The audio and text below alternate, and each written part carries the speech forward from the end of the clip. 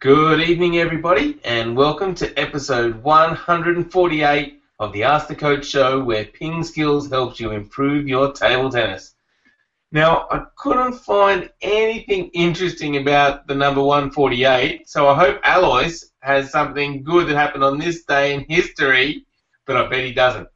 Anyway, today we're going to talk about Alois's favourite topic, besides number facts, which is equipment.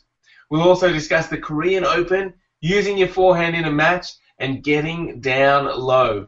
For Technique Tuesday, we'll discuss the backhand topspin against backspin. I'm Jeff Plum, and as always, Supercoach Alois Rosero is here with me to answer your questions. Welcome, Alois. Thank you, Jeff, and oh my goodness, no interesting number facts. That is devastating. It's quite a boring number, really. Yeah. Who would have thought? I know, because we've had so many really interesting ones up till now, so it's a bit of a surprise. Well, on this day in history, Jeff, in 1958, the highest ever recorded tsunami hit Alaska. There you go. And on the Australian side, in 1996, on this day, the Big Mac cost $1.97 in Australia. There you go. Is that not interesting? You look like you're scrambling a bit there. Maybe a bit more preparation next time, and you could go on with facts. Oh, come on. Well, and if you can tell us how much a Big Mac was in 1990, when? 7? How much is it today? That's a really good question, because I haven't bought a Big Mac for a very probably since 1996. Indeed. All right, Alice. Well, we've been away for a little while. I actually went to Canberra, great city, the capital of Australia, for those who don't know. And it's very cold in Canberra, though, -5 Celsius overnight. But we are back now, and the last Ping Skillers question of the day was, what will Maharu Yoshimura be ranked in 12 months' time? Yeah, an interesting question, and I think we had one response on the Facebook page, and Matt said, can't see him maintaining any rank beyond 20, but that's nothing to scoff at. Oh, you just lost your microphone, Alois. Did something get bumped? Hello, is it there? Hello? Just check. I think you're back now. Oh, good. Okay. So did you hear what Matt said? No. Okay. So Matt Salt said, now I've got to find it again. So that he can't see that Maharu will maintain any rank beyond about 20-ish, but that's nothing to scoff at. He's certainly doing well. To be honest, Japan's doing well, and that is true. They are really doing well on the World Tour scene, certainly. I suppose to back that up, at the Korean Open, which just finished on the 5th a couple of days ago, Yoshimura couldn't maintain it. He lost to Pagarel first round 4-0.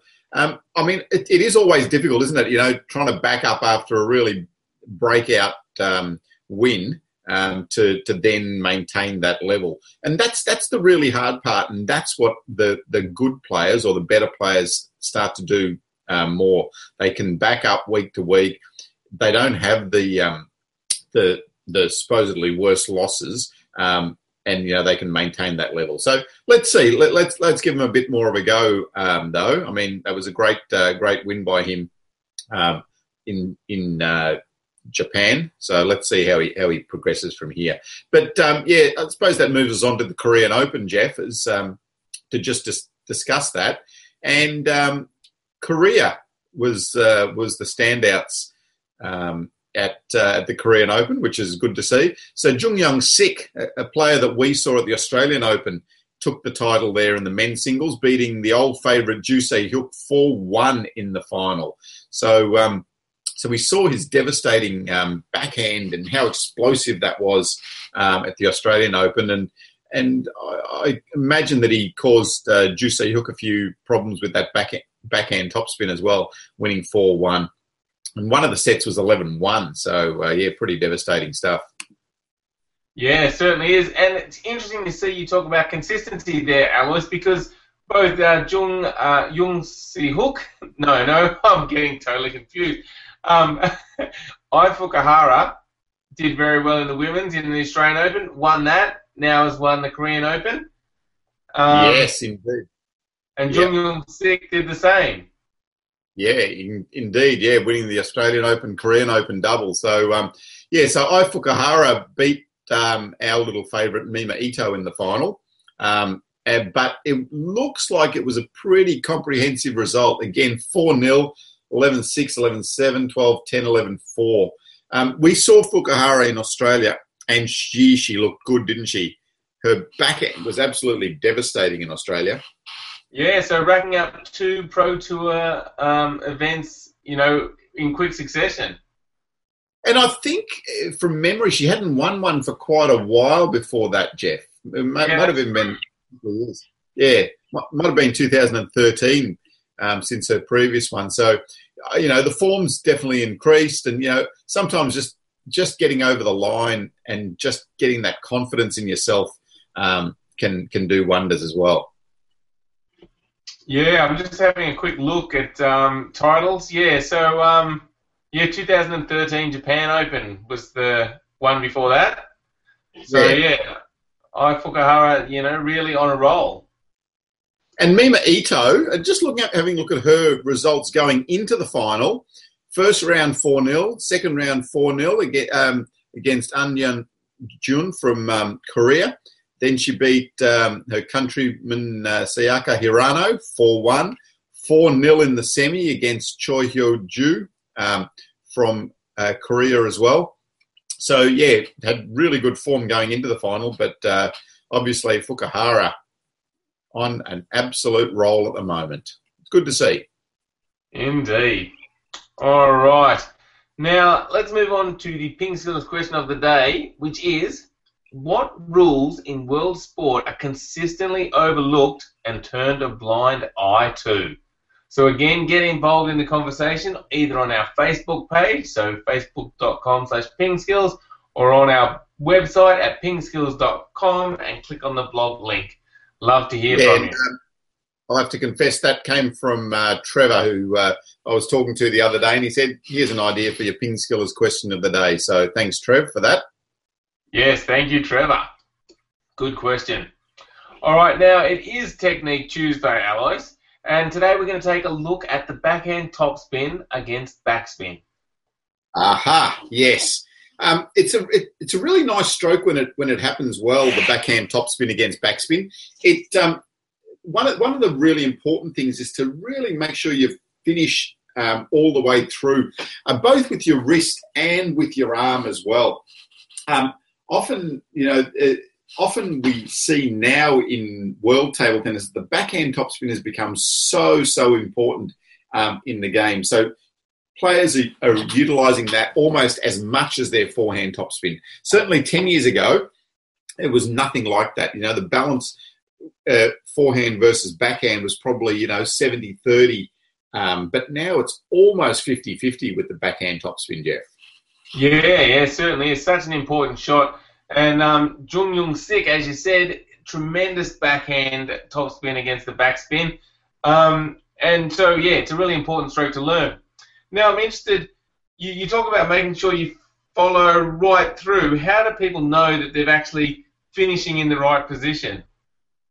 Yeah, so there's a couple of things. I mean, one thing that I like to use when someone's learning the backhand topspin off backspin is at the end of their stroke to get them to have a look where their bat's pointing and pick out a spot in the room. So, and it might be on the roof or it might be on the side wall of where their bat needs to point at the end of their shot. So at the end, they need to just stop and check that bat is pointing in that at that dot in the room. So I found that to be really useful when players are learning that backhand topspin against backspin especially.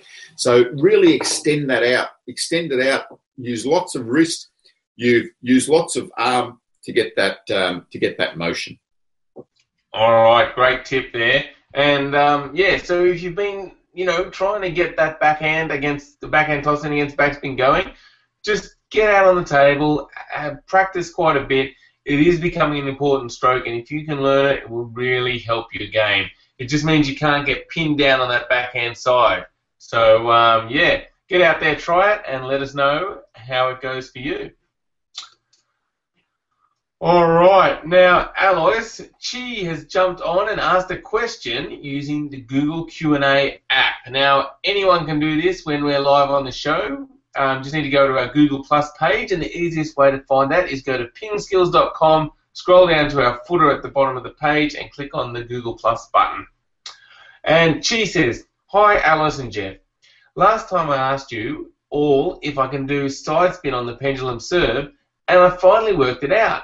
I'm now trying to get that side spin pendulum serve well so that I can trick my opponents sometimes in my competition next year." Well done, Chi. That's great. It's really nice when you start to be able to do something like that, especially such an important skill as, developing your serve and getting that side spin on your pendulum. So, yes, start to think about using it in your game situation for sure. Start to introduce it in your practice games. Start to introduce it in your matches where you're either playing someone really good or someone that you're going to beat. Introduce it gradually into your games, and then you can start to use it more and more, and then you'll be able to start to use it in pressure situations as well. So great progress. Well done. Keep it going now, Chi. I love it. Yep, well done, Chi. All right, next question is from Mark, and Mark says, "I have a carbon blade, and I've opted for 1.5 millimeter sponge rubbers to slow the setup down. However, while I have good control of some shots, I think I might be missing control on others. Should I be thinking about increasing the sponge thickness?" Mark, when you increase the thickness of the sponge, you're actually going to lose some control. So the thicker the sponge, the faster the rubber will be. So, yeah, I wouldn't think about increasing the thickness. I mean, the best solution is to go for a slower blade. But that's an expensive solution because you've already gone out and bought this carbon blade. But that is probably the best solution. Go for something slower with the wood, and then you can increase the speed with the thickness of the rubber and get better feel and the ball sinking into the rubber a little bit more with a thicker sponge as well. So that's probably the best solution. But if not, just stick with the 1.5 mil sponge. Just practice, just slow things down, just do it technically correct, and you'll start to develop that as well. All right, hopefully that helps you out, Mark. Thanks for the question. All right, now, next up is a question from Steve. And Steve says, "Hi, my problem is to use the forehand. When I play a forehand topspin against backspin or others in training, it's not a problem. But in a match, I only play backhand, and I've got long pimples on my backhand. I'm unable to make a point with my forehand. So what can I do in training, Alois?" Yeah. So this again, a really common situation, So you can use your forehand well in the game, in the training situation. Comes to the game, you go back to the safety of your backhand with long pimples. You've got to draw a line in the sand, but also a line in your mind as to where you want to play forehands from in the game situation. So you've got to be strong enough to say, okay, when the ball comes over this side, I'm going to play a forehand in this match. And when the ball comes over here, then I'm allowed to play a backhand. If you start to do that, again, start to do it in the matches where you're playing someone that you're going to beat, or just in some practice matches, then you can start to introduce it more in matches that matter more, that, the closer matches and in close situations, then it'll start to become a bit more automatic that you use your forehand when the ball is on that side. So first thing though, draw a line almost in your mind, but almost on the table where you want to play forehands. If it's on that side, you're going to play a forehand. If it's on this side, you're going to play a backhand. So do that first and practice that in the training situation, practice it in your practice matches, and then start to introduce it in your games as well. Really important part of development of your skills. Yeah, I like that idea, Alois, because once you mark that line, you've said, I'm going to play a forehand, so then you've given yourself no opportunity to suddenly move over and play the backhand. It's kind of clear in your mind. Because it sounds to me like this is more of a mental issue. Like, if you can practice it well in training, then in competition it's more because you're just not trusting that your training's been enough, or that you're still worried you're going to miss, so you go over to the safe backhand. So it sounds more like a mental issue to me. Yeah, for sure. It's as I think you said, just having that confidence and trusting your forehand. And the more forehands you hit in practice, the more confidence you will get in the stroke. So, but also then in that game situation, once you start to play it and see that it can work in a game, then that will also develop your confidence. So, great question, Steve. Really make a decision. I'm going to start playing my forehands. And Alois said, make that line on the table so you've got a mental reference as to where you are going to play your forehands. Get out there, give that a try, and let us know if it helps you out.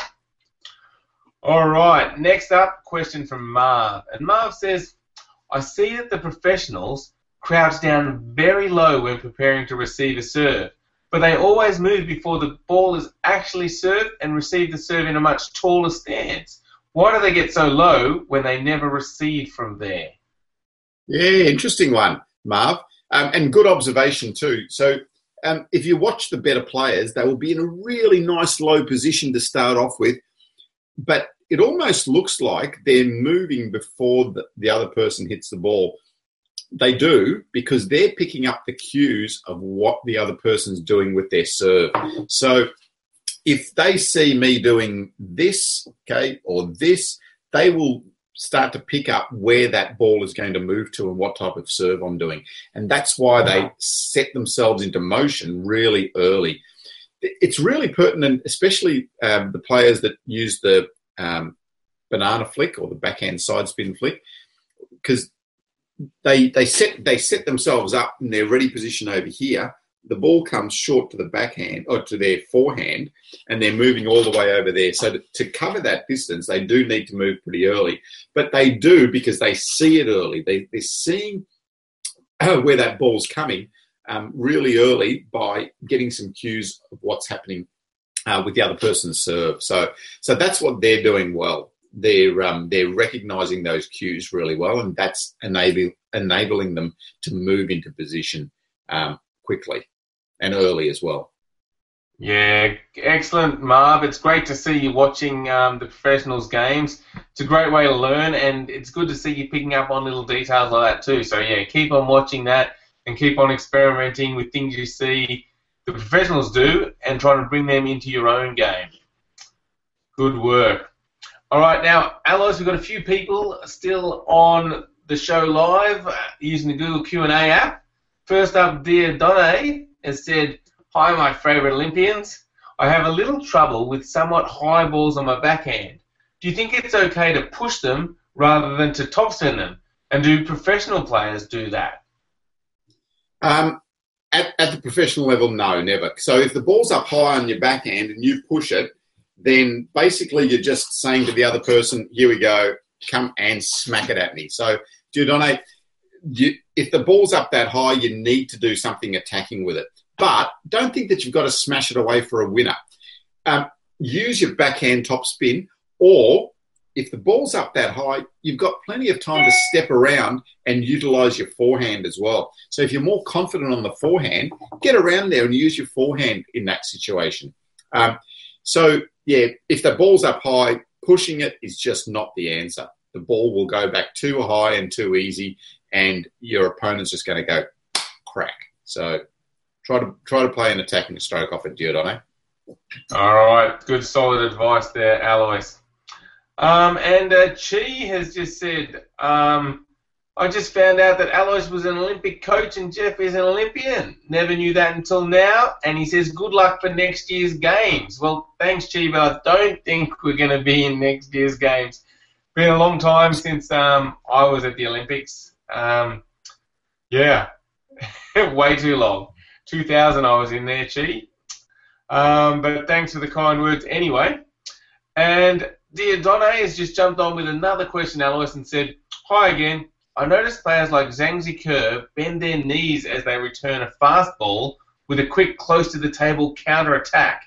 Is bending the knees a necessary part of the technique? Absolutely. So legs, knees are so important in your game.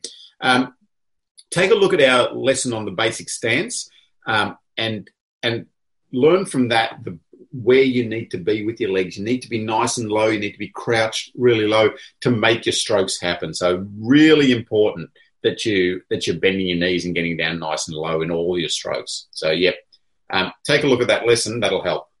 Yeah, and that's a good segue into this little tip for people wanting to improve. Go to pingskills.com and sign up for our free newsletter. We just sent one out on the weekend, and we highlighted that basic stance video, Alois, because it is such an important part of the skill. So, yeah, make sure you sign up at pingskills.com for our free newsletter. We'll mail out tips every week that'll help you with your game. So, pingskills.com. And thanks for the question, Dieudonné. All right, Alois, that wraps up episode 148, the No Interesting Number Fact Show. But, you know, plenty of interesting stuff about Big Macs, so that's great. Exactly. Thank you, everybody, for watching. Got it. And thank you, Alois. Thanks, Jeff, and we'll see you in, I think we've got a couple of days off again, Thursday night. So see you on Thursday night, two days from now. Indeed. Thanks, everyone. See ya. Bye.